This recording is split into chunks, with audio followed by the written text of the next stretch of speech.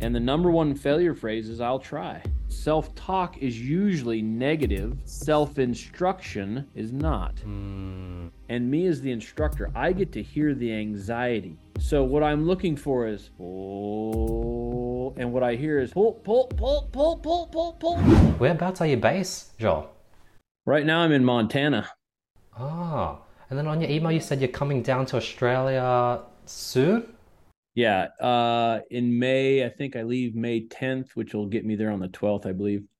Oh wow, what's that for? Is it for like an event? Yeah, Training? I'll be doing shooting clinics in Melbourne. Wow, that's so cool. Thank you for taking the time to do this. Oh yeah, you bet. I really loved your interview with Joe Rogan, and I think I just loved how like you have all this experience. Not only did you talk about archery, but you're able to sort of talk about like anxiety, sort of being focused under pressure, and I'm really excited to dig into all of that today. Perfect. Awesome, Joe. I guess please tell me and our audience a bit about yourself and about your story. Well, I've born and raised in Washington State in the U.S. and been shooting rifles and archery from a very young age. I think I started shooting a bow when I was 7 years old. And school and then college. And during college, I was a goose hunting guide. And then I started working for the USDA, which is Wildlife Services, which is a lot of shooting involved in that particular job. And it was fairly high stress because you're doing animal removal in urban areas. So that's some of my background. And then after that, I became a police officer. And then I spent almost 21 years as a cop. And almost 19 of those years was on the SWAT team. I was a sniper team leader and eventually a team leader for a team. And so, yeah, that's me in a nutshell. I grew up, I just wasn't that good of a shot, but I loved shooting and rifles and archery mostly. But I didn't have control of myself in those moments, especially high stress moments of bow hunting or high stress tournaments and such. So it was very frustrating. It was a very frustrating upbringing because I could not control myself in these high stress events that I wanted to perform so well in, but just did not know how to control my mind. And being a police officer, that's what really got me to dive into the research because it just didn't exist. It was not out there. There was all kinds of help out there, but it was all based on people's opinions and not on the science of how your mind actually works, especially in high stress events. So, that's where Shot IQ came from. And now I travel around the world doing shooting clinics and soon to be doing corporate speaking engagements and such because after the Joe Rogan podcast, it just really blew up and it got me to expand my own horizons in thinking essentially. And how do you apply this stuff to everything? And I had a person ask me a very interesting question the other day that I want to pose to you, and we'll go from there. And the question was, define the mental game. And that Wow. could be for any subject. What a broad question, right? Define the mental game because especially in shooting, we are always working on the mental game, but we've never actually defined what that is. So be it basketball, football, baseball, anxiety, anger management, whatever it is, what is the mental game for that? What do you got for me? So when you brought it up, the first thing that came to my mind is right now I'm having this conversation with you, Joel, and I'm trying to stay present, but at the same time I'm thinking of these different questions and I'm writing it down and I'm not having control over my brain. Like if I have control over my brain, I can be super present and all these fleeting thoughts don't really distract me. And I think that mental game is that constant sort of battle you have with the brain. Like when I'm sort of scrolling through social media, trying to get self-aware and trying to jump off, but then my brain isn't that strong and I'm exhausted from a long day of work and I just keep scrolling because my mental game isn't that strong yet. I don't know. So when you're hitting on it there, but when you When you define the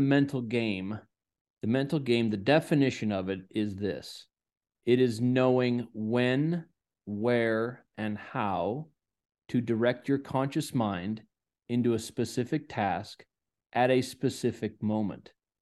It is basically, how do you override? Because if you're talking about your brain and even getting out of bed in the morning, there is a moment of truth that you have to gain control, and you have to make a decision to do that, because you don't just find yourself getting out of bed, just falling out of bed. It's nice and cozy and warm in there, and you have to override your limbic system in your brain with a conscious decision.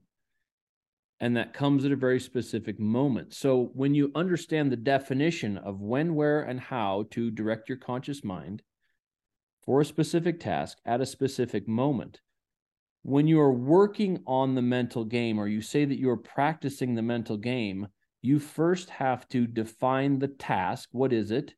Like maybe it's shooting a free throw in a basketball game, the game winner, right? Moment of truth. So you define the task, and then you define the moment within that task that requires conscious control. And then and only then can you actually practice your mental game for whatever it is that you're working on. Be that anger management. So like if people have anger problems, there's a moment in time when they're about to spin out of control. And if they don't know how to gain conscious control in that moment, then their subconscious is going to override them. So what we're really talking about is this conscious override of whatever system you're battling. In shooting, you're battling the central nervous system. In most other things, like diet and exercise and all these other things, you're battling the limbic system that just wants you to be happy and comfortable and all of those other things. But it takes that conscious override for us to do difficult things, for sure, especially in high stress. So for the last 2 or 3 mornings, I've been waking up and I've been trying to really get self-aware about the feelings I'm feeling. Because you're right, even this morning, I woke up, my brain is foggy. I want to go get out of bed. I know it's the right thing to get out of bed. I have this heater underneath my bed where it's starting to get hot. I'm getting sweaty. I need to get out. So it forces me to get. But at the same time, I'm like dealing with the heat and I'm just continually lying in. I'm like, what's going on? It's like, it's a bit of brain fog since I just woke up. It's a bit of fear of the cold sort of rush that would hit me as I take off my thing. But then the fear isn't too big of a fear. Like something is stopping me. And then eventually I just take off my thing. Like I just force myself to like pull off my blanket and I get out. But it doesn't get easier. And I'm like, why do I feel this way? And I don't want to battle every morning. Well, that battle, but when you, so I mean, just it's the simple mental game of waking up and getting out of bed, right? It's just, you get, the more you do it, the more you make that decision. You know, if you want to wake up earlier in the morning, set that alarm and, you know, force yourself to make that decision. It's, how do I direct my conscious mind into a movement in that situation? And if you're wondering how to concentrate on a movement, it's simply through speech, right?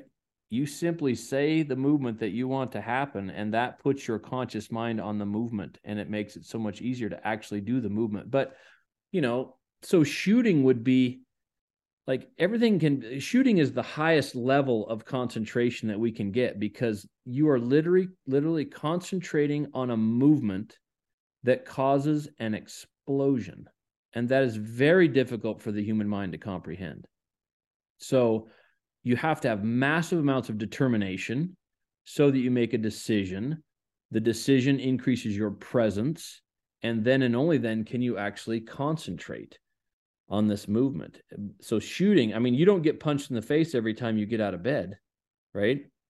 That would be shooting, right? So when, all these things can be practiced through shooting, archery or firearms or whatever you want to do. It's the highest level of concentration that we know of for the human mind. So when you're sort of pulling the bow and arrow, are you sort of saying out loud, lower my heart rate, focus, aim for the bullseye? Are you like saying it out loud to start that motion? So have you ever shot a bow, Andy? Yes, I recently picked it up for the first time November last year. Okay. So if you don't make decisions, like a decision before you draw your bow back, if you don't make a decision to shoot your shot with control, then you allow the subconscious to shoot that shot for you. So all of your movements are then governed by your subconscious. And the problem in shooting is that there's a default that your mind would rather do. It would rather brace you for impact. It would rather not you not shoot your bow at all. So you kind of force yourself to actually draw this string back and create tension in your body. You've created this tension, and your mind wants to know exactly when that tension will be released. So it lets go of the arrow for you, right? It doesn't, there's nothing that tells you to let the arrow go, right? Especially if you're shooting, are you shooting a recurve or a compound, or what do you got? It was like a normal just bow, like wooden bow with the string. Yeah. So you're shooting a traditional style bow, and in that, your release mechanism is directly connected to your brain. So are you shooting thumb? Yeah. Okay. So I shoot thumb as well, which is pretty rare here in the US. But so if you're shooting with your thumb, there's nothing that tells you when to let it go. Mm. So your subconscious is driving that. So it will always link pre-ignition movements to your trigger motor program, to your release motor program. So there's something else that happens. Are you shooting like a horse bow, or what are you shooting for bow?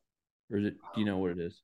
I don't know what it is. I was doing this. It was called 3D archery, where we had a few lessons, and there was like obstacles around the mountain, and it was like these sort of 3D sort of animals, and we should be shooting those animals. Okay. So it's about not allowing your subconscious to have the release, to have the release mechanism. So you can allow your subconscious to do the aiming for you. It's very good at that. It's the science of visual proprioception. So you draw your arrow back, and I imagine you're shooting with no sight on your bow. Okay, so you have no sight on your bow. So you draw back and you get this somewhat instinctive type of aim where you're setting your arrow on a trajectory path. And then once you have set that aim, you don't have control over it anymore. Your subconscious simply returns it back to center of whatever sight picture you have chosen, and then you have to separate from that. Like if you don't separate from it, your subconscious will use the aim as the stimulus for your shot. So when it sees the right sight picture, it'll automatically send the release motor program because that makes sense to it, right? And then if it sends it based on the aim, then it knows when it's going to happen and it braces you for impact. Like if you were to let go of your bowstring and it didn't move, you would then see, and your bow stayed at full draw, you would then see all of the pre-ignition movements, all those other muscle contractions that come into your body, right? But we don't ever get to see those because the bow fires every time. With a firearm, if you have the safety on, or maybe you put a dummy round in that firearm, then you get to see the people that they flinch, right? They yank the trigger and their whole body flinches. The same thing happens even tenfold with a bow, but we don't see it because the bow always fires. Now, is that human conditioning, or like if you give someone a gun for the very first time, they're going to have that same effect?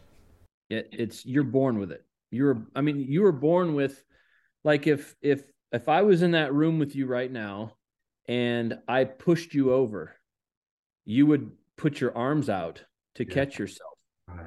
Those are pre-ignition movements. Those are pre-impact movements to brace your body. Have you ever heard of the trust fall? Yes. Okay, why is the trust fall always backwards? Um, I guess that's sort of where you can't put your hand out. So you're really trusting the person because there's nothing for you to. And you can't see the impact coming. So it's Yeah. much easier for you to not brace for impact because you can't see it coming. So if you were to shoot your bow with your eyes closed, it's 1,000 times easier to then concentrate on certain aspects of your shot. But because your mind sees the arrow in the right spot, that equals an explosion. Therefore, the pre-ignition movements will happen with the release. So if I was to push you, if you did a trust fall forward, it would be extremely difficult for you to keep your hands across your chest and not move them. because you can see the impact coming, right? So these are the things that we're talking about. You could do it, but think about the conscious override that it would take and the concentration it would take to keep your hands crossed against your chest. That would be your entire world, even though you're seeing this impact coming. So that is shooting, right? That's why shooting is such a amazing tool for concentration practice. When I was sort of picking up archery the very first time, I think initially the instructor told me to sort of look at the arrow and sort of point it a bit diagonally to the left of the bullseye, and sort of I was trying to figure out where to point it and sort of keep my sort of hold consistent. But that never did as well as we got to the end. He was telling me how like a lot of the best archers sort of shoot from the heart, and he was sort of talking about how you sort of aim from the heart and you sort of feel it. So I started transitioning to that feeling motion, and all of a sudden I was consistently getting close to the bullseye. And it was, I don't know what it was. It's similar to what you said earlier about the subconscious mind being really good at sort of aim. But when I sort of was very logical and I was looking at the point, putting it directly underneath diagonally from the bullseye, that gave a lot of inconsistent results. But when I sort of really just felt the arrow and visualized it going to where I wanted, somehow it did exactly what I visualized. So a couple things that you said there. Number one, when you explain that, it's very difficult for you to blueprint exactly what was happening. You Yes. started into a separate, what I would consider a separated shot, because what you did is you made your aim much more vague. So it was much more of a feeling type aim, which then you gave away. You stepped away from that and you were able to put concentration in other aspects of your form. But it all started with, if an instructor tells you to shoot from the heart, that means that they don't know the mental mechanics of how your mind works. They have maybe been instructed in this before, or that's how they do it, but that is a very intangible set of instructions. Yes. Like if I told you, Andy, man, you're the greatest shot I've ever seen in my life. I want to be just like you when I grow up. And you say, well, Turner, what you need to do in this case is you need to concentrate on a movement that gets you to your release. I'm like, oh, so I need to concentrate. I'm like, oh, outstanding. How do I do that? Right. And most people that I ask that question to cannot tell me how to concentrate, especially in high stress events. So again, that how, it's simple. It sounds so simple. It's not easy, but concentration runs through speech. What you say is what you think. So if you need to step away from the aim, you have to decide to do that. Like when he told you that to shoot from the heart, it changed your thought process and it got you to concentrate on things other than the aim, which is the first step of shot control. But if you just leave it as that, as shooting from the heart, your subconscious quickly learns those other movements and starts to shortcut them, because your subconscious is always looking for efficiency, just like your limbic system is always looking for pleasure and comfort and all those things. So to go against that takes a decision. You'll never just find yourself in control of anything. To be truly in control of your mind requires conscious override of certain systems that are throughout our body. So you're talking about concentration is sort of, it starts with speech. Mm-hmm. Could you sort of share an example? Would you be saying, hey, I want to get focused, and you'll be saying that out loud, those words? So if you need to concentrate, you need to know what you're concentrating on. Remember the definition of the mental game. Where do I need to put my conscious mind? So let's put it in two different contexts. Let's put it in a sports movement that requires you to keep your conscious mind out of the movement. So let's take basketball, for example. You have a free throw shooter. So this is the game-winning ball, game-winning shot.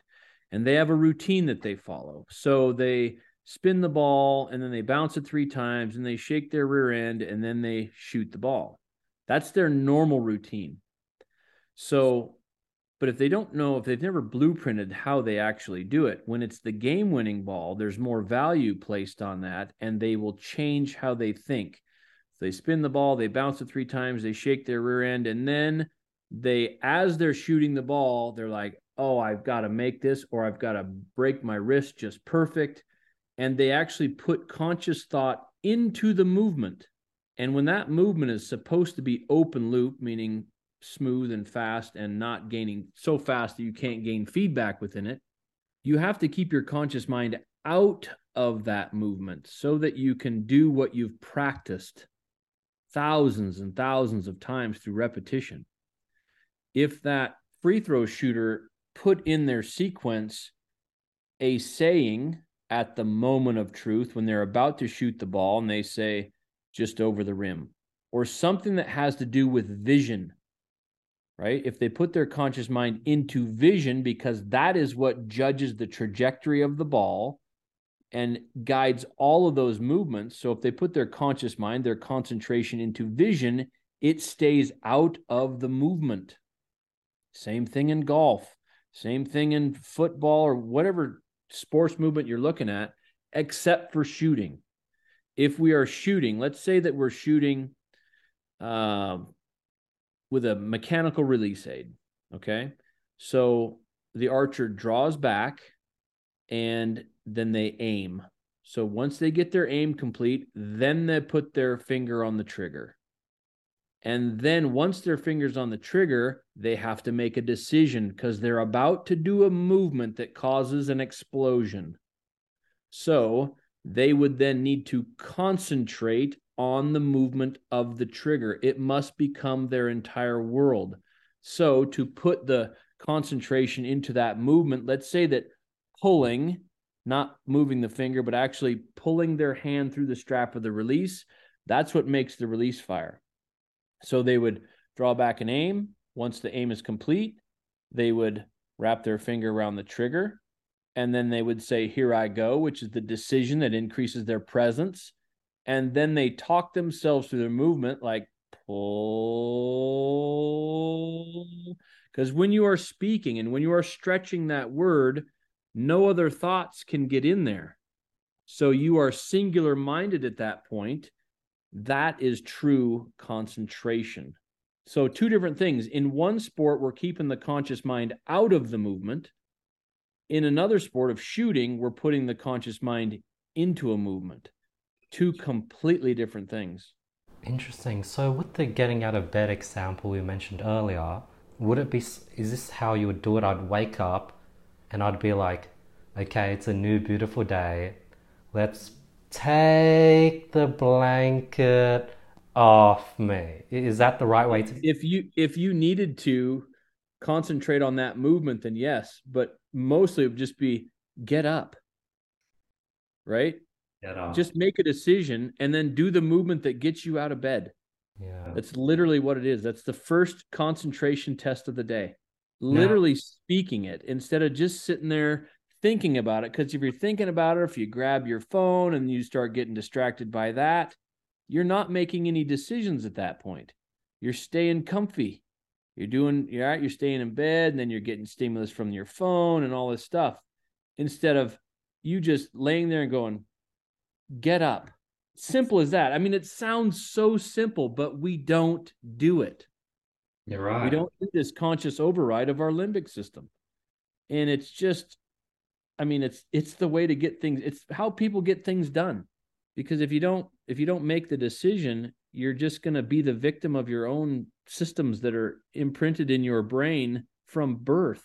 This really reminds me of, there's this lady named Mel Robbins. She talks about this 3 second rule, where when you're procrastinating, you're stuck in something, count down from 3, 2, 1, and I think it's maybe the same thing. It overrides your limbic system, or there's some psychological thing to it where you snap out of that trance you're in, whether you're stuck on TikTok, whether you're stuck in its YouTube rabbit hole, 3, 2, 1, and it sort of resets your body.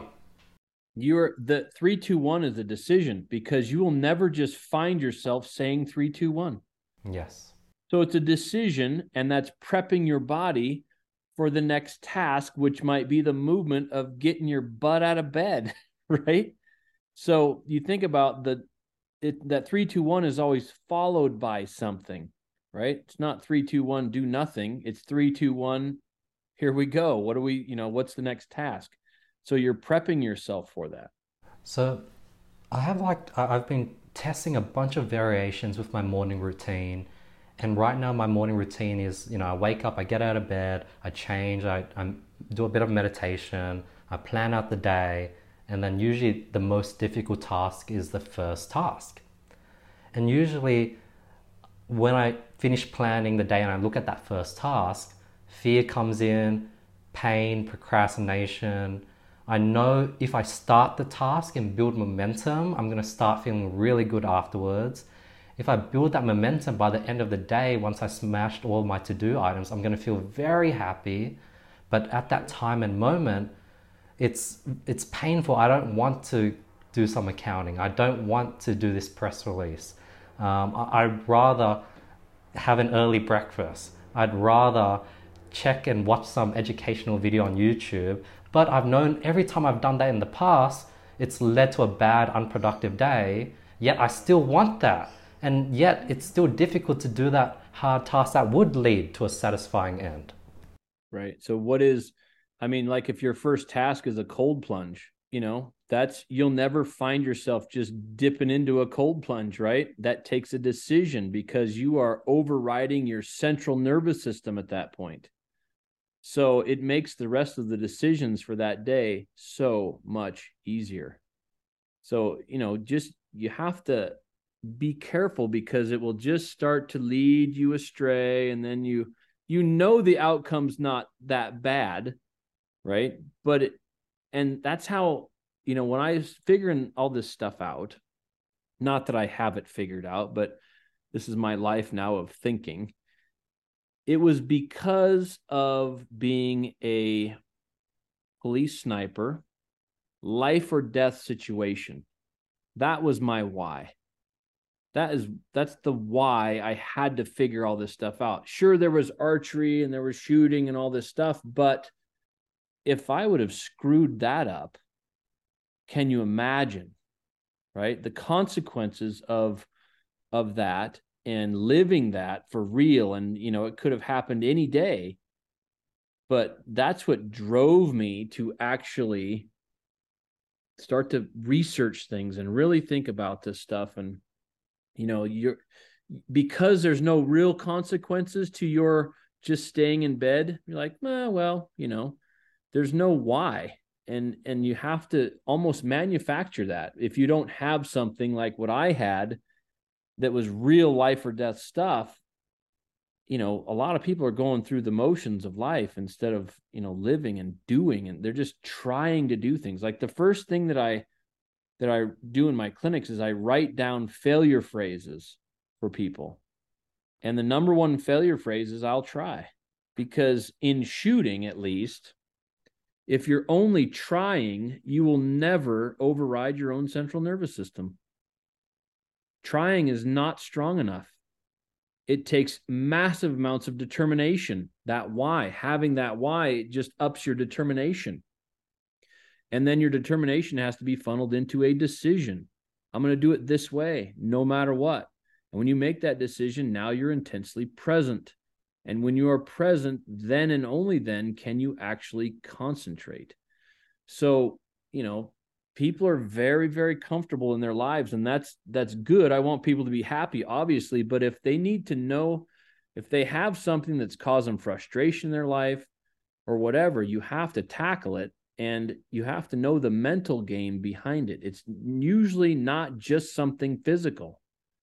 There's usually a mental game attached to it.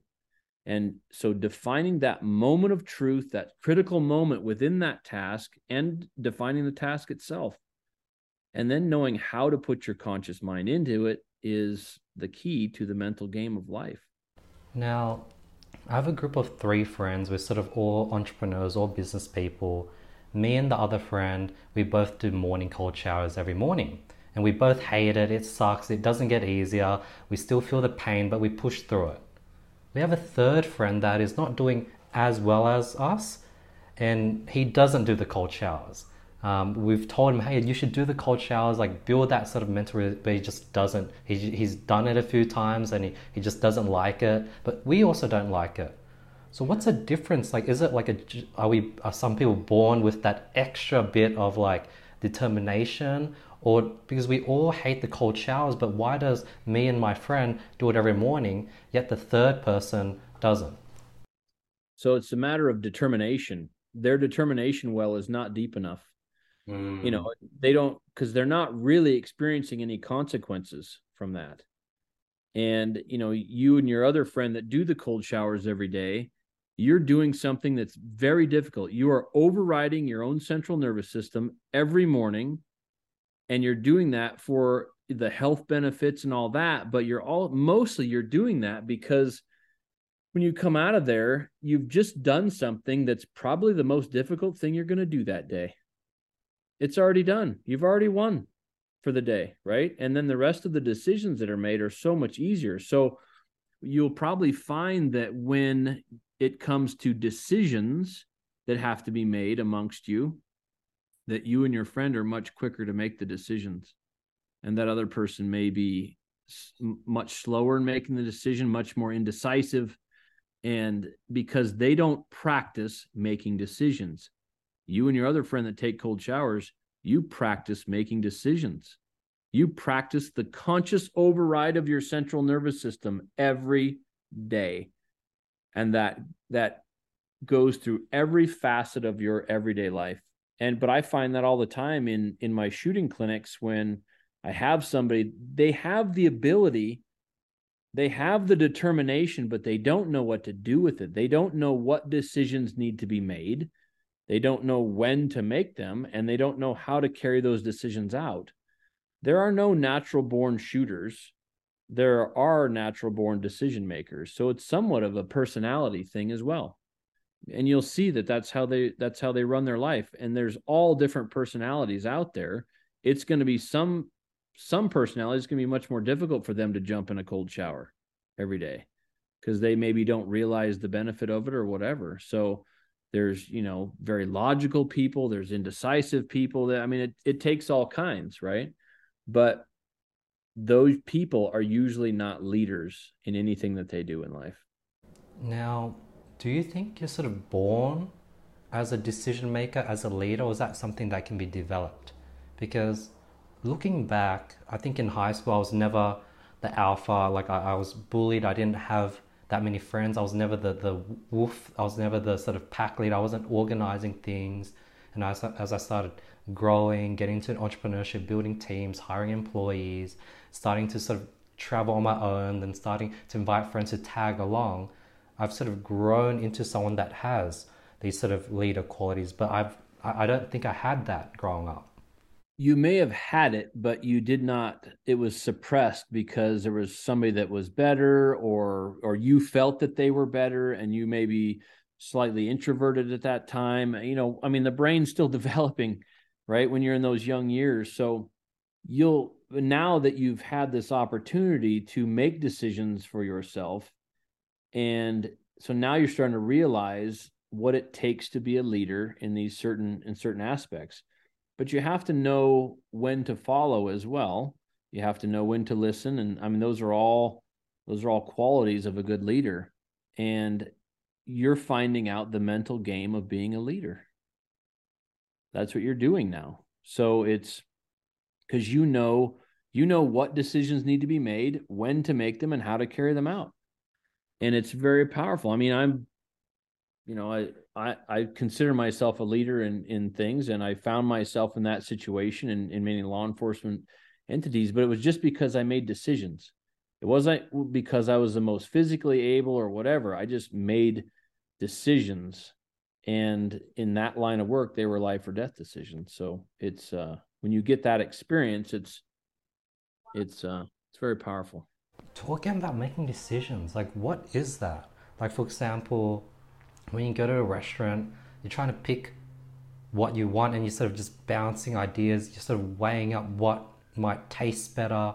some people can do that calculation faster and come to the decision faster. Some people are struggling weighing all the different options up. Is it like a matter of calculations, and the person who can make decisions faster are doing the math behind their brain quicker? Usually it's because it's a very minor decision. It doesn't really have consequences, Mm. right? Like I look at a menu and I'm like, yep, that'll be just fine, right? My wife looks at a menu and it's looking, well, maybe this or maybe this. I'm like, just pick something, right? Because you know, I've had to make a lot harder decisions than that. You've had to make a lot harder decisions than that. So there's not really, I mean, people get in paralysis by analysis and they just keep on going and not making the ultimate decision. So those things mean so little to those people that are choosing what to eat. It's just not that big a deal in their life. They've dealt with much more difficult decisions than that. But if somebody is sitting there on a menu and they just keep on looking at it and trying to decide, that's how they run their life. You can see how somebody runs their life pretty much by taking them out to dinner because they're very indecisive in certain aspects, if it means something to you. Yeah. Like, I'm pretty decisive when it comes to sort of logical decisions, business, talking to team members, and sort of finding ways to lead them to the correct decision. But ironically, after a long day of work, I finish the work at 5 p.m. and I'm like, okay, should I go on an afternoon walk? Should I cycle? Should I go skateboarding? I'm sort of a bit in like it's hard for me to choose what activity, what movie to watch. When I go to the restaurant, I just tell, hey, like, what's the most popular thing? I get what they recommend, and then that removes that decision. So ironically, when it comes to leisure activities, like, hey, I have this spare time, I don't, I value my time, so I want to pick something that is really going to help me recover. It's going to be fun. It's going to be recharging. But I don't know if I should go on a walk, if I should go cycling. And then I'm like, damn, this is too much decision. So I do this thing where I just write down all the activities I have and I just rotate between them so I don't have to pick and choose because I struggle at that. Uh, so it's just, I do that as well. I mean, we are both very busy people. So when we find ourselves with a bit of time, sometimes we're like, man, what should I be doing right now? Yeah. So Yeah. and I think you have to have that though, because we are very, very busy people. And every now and again, you just got to have a moment to just kind of, I could do this or I could do this, and just pick one. They're going to be it's going to be fine, right? Yeah. So, but I find myself in the same situation sometimes. Like I'm here in Montana, at my house in Montana, and it's just I this is the second podcast that I've done today, but in the middle of that, if I have downtime, I know that I'm going to shoot my bow because that is everything to me. It's so challenging, and it's concentration practice, it's decision making practice. It's I'm getting ready for a hunt in New Zealand, and so there's consequences to it. I know that I need to get better at it, and I've been chasing that ghost for let me think here, 39 years now. I've been shooting a bow for 39 years, and I love it. I'm just completely enamored with the flight of the arrow, and I do it as much as possible. So usually, if I have free time, it's not much of a decision for me. I go shoot my bow. Joel, is there like, do people wake up with like a battery of mental will, concentration, and that gets drained up and it's finite? I don't believe it's finite. I think if you practice it, if you truly practice the mental game, you get better at it, and that transcends through all aspects of your life. Mm. And you get down to, you have to realize that people are doing this concentration, this way of concentration throughout their day, but they don't necessarily realize it. Like when you are yelling at a football player running down the field, you are yelling at the TV to keep going, right? You are actually primally attempting to impart concentration on that person because you want them thinking about nothing other than continuing their movement. Think about one of your team members when they're doing a movement, maybe some very finite movement, and you see the correct speed and the correct target and the correct accuracy happening. Like, okay, keep going, keep going, keep going. And your speech changes and it becomes smoother. We do this all the time. So when you get better at it, you start to realize how you can use it to manipulate others and yourself. So it can be used for negative ways, which we don't like to do, but sometimes it is required, I guess. So if you need somebody to concentrate on something, you saying what you want to happen with that person puts their conscious mind on it.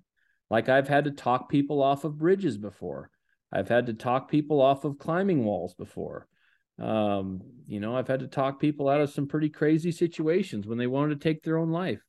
So it's you can get people to concentrate simply by what you say. And that was an epiphany for me a long time ago when I was a firearms instructor, when I actually talked somebody through a trigger press for the first time ever.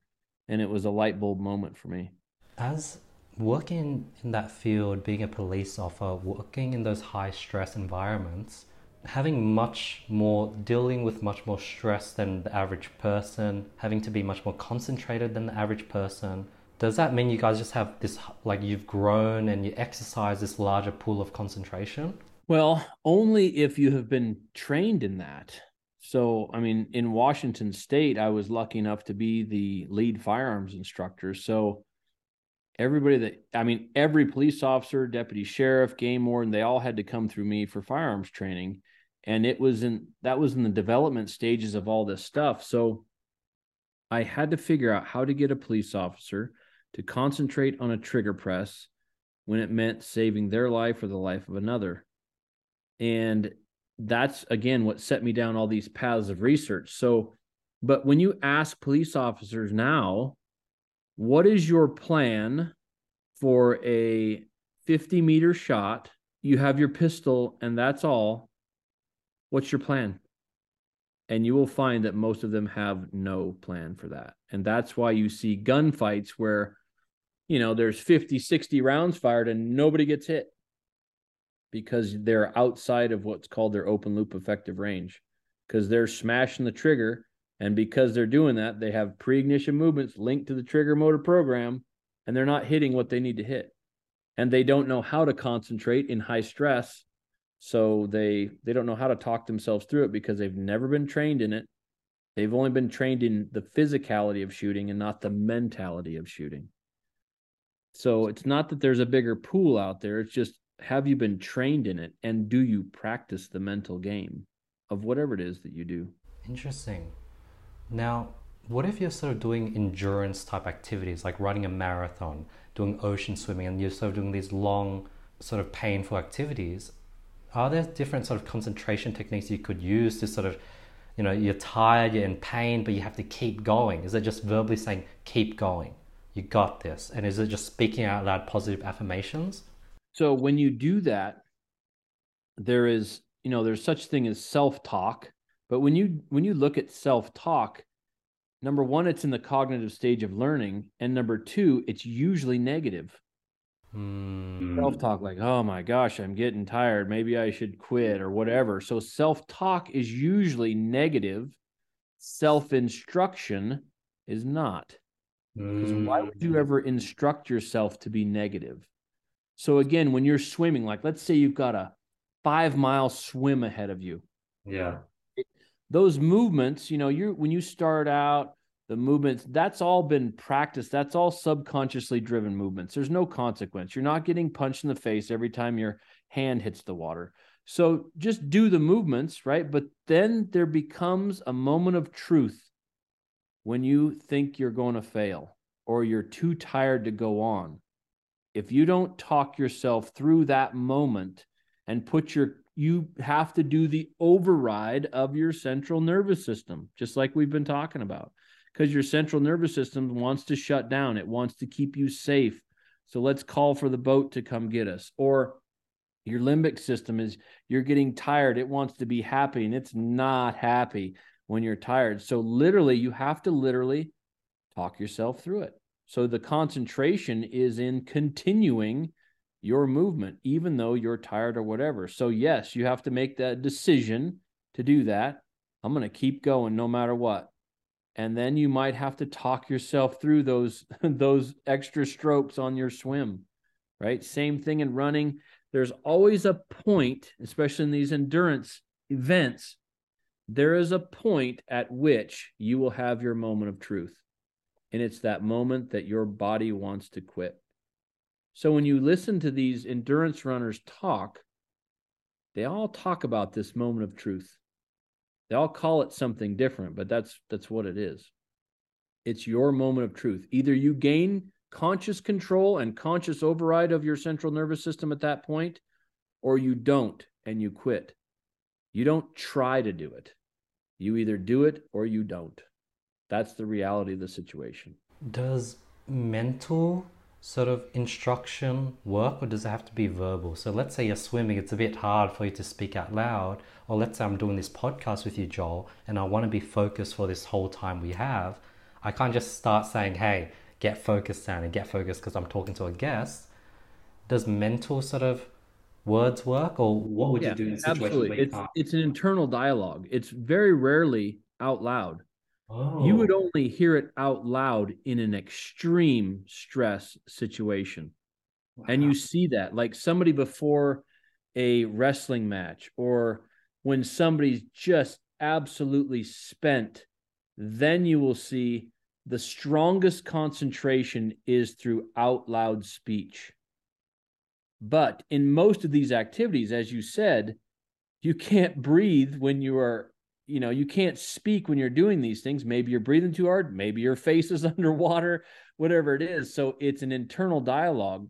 If I'm in a shooting clinic and somebody just will not make the decision to stay in the movement, then I will have them say their decision out loud. Here I go.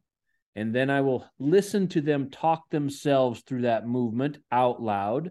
And yes, they're losing air when they do that. So it's not as effective, but as far as concentration goes, because then they get to hear, and me as the instructor, I get to hear the anxiety. So what I'm looking for is, oh, and what I hear is pull, pull, pull, pull, pull, pull, pull, right? And you hear the anxiety that they're having. So it changes their speech patterns. So what I do, if I need them to fix their movement, I have them fix their speech pattern first. What you say is what will move.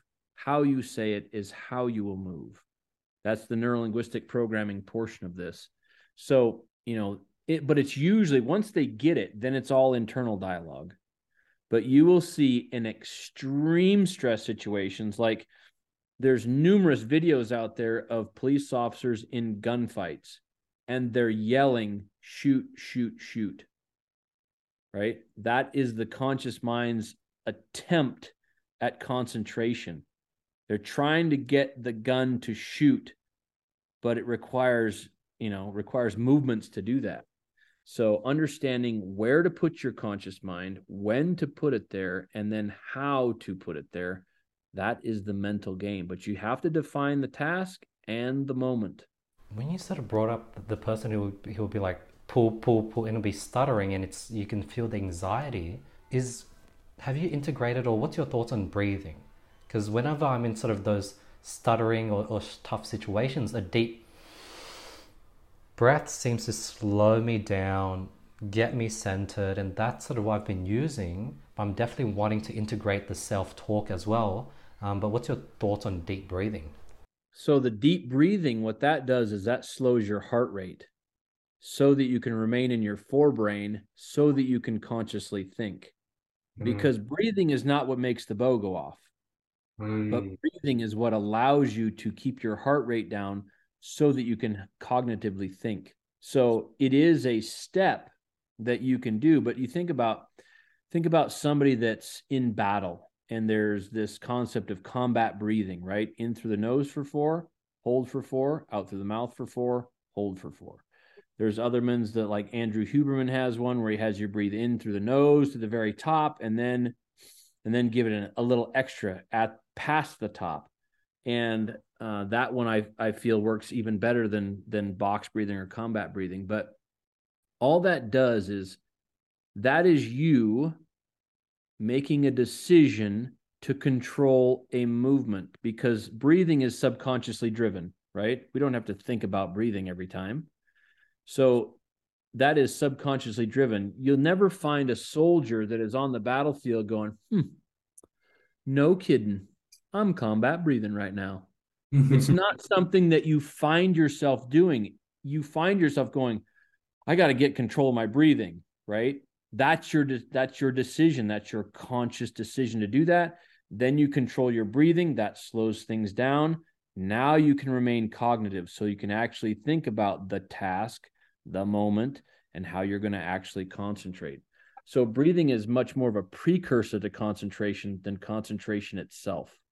This is super interesting. The thing that popped into my mind as you were sort of sharing that was, is there a correlation between everything that you shared with like visualization? Sort of like a lot of boxers or competitive fighters would talk about how they would visualize the win, visualize them running around the octagon, visualize them holding up these sort of the belt, and they're sort of visualizing how the fight would go. And I guess that's like sort of a drawn out visualization, where you're sort of just talking yourself through the motion and it's very micro. Is there a correlation between that and people visualizing long term? So the problem with visualization is that people have never actually seen the task. Mm. And by that I mean, have you ever, like in a golf game, have you ever put your face down to the ground and watched the ball go into the hole from a very close distance? Right? No. Somebody else shooting the ball, and you watch the ball roll on the ground. You watch every movement of that ball, and then boop, it falls in the hole. Nobody ever does that, but they try to visualize it, but they've never actually seen it. Right? So what I do in my shooting clinics is I have people shoot their release aid. I have them draw back and they're very close to a bail. And then I have them pull the bowstring away from their face slightly and look at it Wow. and watch all the intricate movements of it. And they're talking to it and they're looking at it. And all their consciousness, all their subconsciousness is in the release, and they watch it break. Poof. They watch it actually break in real time. I have them do that with firearms as well, right? They'll watch it out in front of them, and it's obviously pointed in a safe direction. And I have them watch them work their trigger. And boom, the pistol goes off, right? Now it's very close, but now they can actually see what it feels like. Think about that for a second. You get to see what it feels like because you are watching it happen in real time. And this is not necessarily done with video. This has to be real time when you have all the actual tensions in your body, and you have to see it happen. And then and only then can you truly visualize the task. So if it is winning a boxing match, then you would have to have seen that before to be able to visualize it. Otherwise, it's just imagination. And sure, it can help you, but it's not as strong. So, but in boxing, there's not really these moments of truth because all the movements are so fast. It's all subconsciously driven.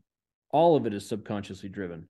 But if a boxer had to, like, if they're getting hit with a certain punch and they know that that's coming and they have to see something to counter it, they would have to keep their eyes open as they're getting punched. To do that would require massive amounts of concentration on keeping your eyes open. So that's a moment of truth. How in the world would you do that? You would have to talk yourself through that, right?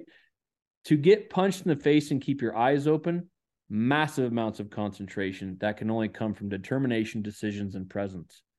So there's these little moments of truth in everything that we do. And so people, now that they hear this definition, are going to start to define their mental game much more readily, and they'll be so much more effective when they do.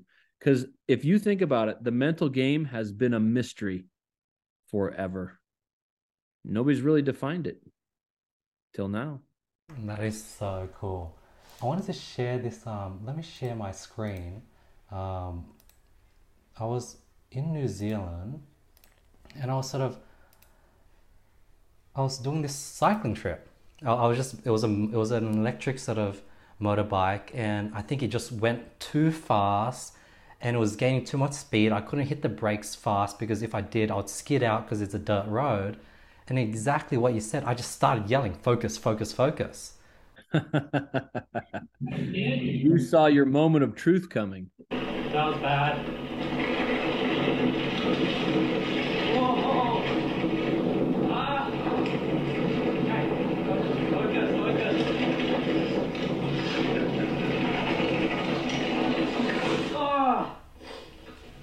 So it's literally what you said. I was yelling at that beginning. I didn't, but somehow I just clicked once. I started getting a bit too scared. I was like, focus, focus, focus, focus. And it sort of made sure I didn't skid out and have a bad accident. Right. So you've been through that task now. So now if you ever got in that situation again, you would be able to put your concentration on the right thing, which what did focus mean to you at that time? Right? So if you would, I mean, how did you get yourself out of that? Like literally, physically, did you apply the brakes harder? Did you intentionally run into the bank? What did you do to get yourself out of that situation? If I were to break it down, it was lightly holding the trigger of the brake, slowly with control, apply more pressures on the brake, look for a bank that looks really soft, and sort of get my speed down to a point where I can sort of have the bank absorb the impact. So you were when you were looking for this, when you said focus, that is eyes. Okay. So that's vision. So you actually put your concentration into vision so that you could find the bank that you were going to crash into. Right. Now, did you consciously move the brake levers? No, subconscious. So that was subconscious. You knew I mean, if you could have measured that, you would have seen that you're probably putting more than you thought you were putting into that. But if you needed to meter that for some reason, then you would have had to put your concentration into the brakes. So what would have came out in your mouth would probably be brakes. So, but you put it into vision, which got you through that. So just be careful with where you put it because those those tasks that I mean those tasks come up all of a sudden. So you're about to have a moment of truth and you really got to figure it out in a hurry. So but if you would have practiced the mental game of this, not that you would have crashed any better, but you would have known more readily where to put the conscious mind in that emergency situation. But there's a reason why you said it 3 times and in a rhythm. That is the mantra, right? Mantras have been used for thousands of years in martial arts and everything else. This word means this movement, or this sound means this movement. That's why there's so many sounds in meditation. And all those sounds in meditation are very smooth and rhythmic, right? Because that's how your mind is supposed to be, is rhythmic and smooth, right? There, but you said focus, focus, focus. So when we find ourselves in high stress situations, we come out with a speech pattern because of attempted concentration. It's always said more than once and in rhythm every single time. Interesting. My last question, Joel, would be like when I'm sort of in those tough situations, it's hard to quickly figure out what I need to focus on that will save me out of this tricky situation and quickly start focusing on that one thing. It's like that's a lot when you're sort of in that split second sort of like, for example, if you're sort of out and as a policeman there's someone with a gun and you need to quickly determine if this person is an enemy, someone that's dangerous, someone that's an ally. Like what, how do you even know what words to tell yourself to make that decision quickly? So that is just through experience. That's not, you're not having to concentrate on this and then that and then this. I mean, you're trained, and that's where training comes from, right? So when you're training, you're usually training in the physicality of something, but in police training, you've been trained, you're a trained observer, right? So you learn to look for certain things, and you see the situation like, oh, that person's got a gun, which most normal people wouldn't even see, right? Mm. So they see that he has a gun. What's he doing with the gun? Is he a threat to me or somebody else? Those are all through training, and that's where police training comes from. I mean, you're put in these situations with simunition rounds constantly, and so you learn to observe. But then when it comes down to you've made all these decisions like, oh my gosh, I'm in a gunfight, I need to do this. It's very reactionary. To if they're close enough, it's very reactionary, and you don't need to concentrate on anything but vision if they're close. But Mm. if they are far away, you would need to switch. You would need to concentrate on trigger movement because you're going to have pre-ignition movements linked to your trigger motor program if you go open loop. That's just the science of how we work. So being able to switch between those two systems has to happen instantly. And that's what we train for. Like when I'm training my folks in my department or on the SWAT team, we switch from open loop to closed loop. That would be like shooting a very close target very fast and then instantly having to switch to a distance target that's 100 yards away with your pistol. And if you go open loop, there's no way you're going to hit it. So really, truly switching between these and then being able to evaluate the environment and choosing the right path. That's the key. So if you would have trained more on this bike, it would have been much easier for you to choose a different, a different path of concentration if you needed to. But what I mean, a lot of people in that situation with that bike would have just screamed, and then they're completely subconscious. They don't have enough wherewithal to look for a soft spot on the bank. So kudos to you because you stayed conscious in that moment and you made yourself conscious through speech. That's what we're talking about, right?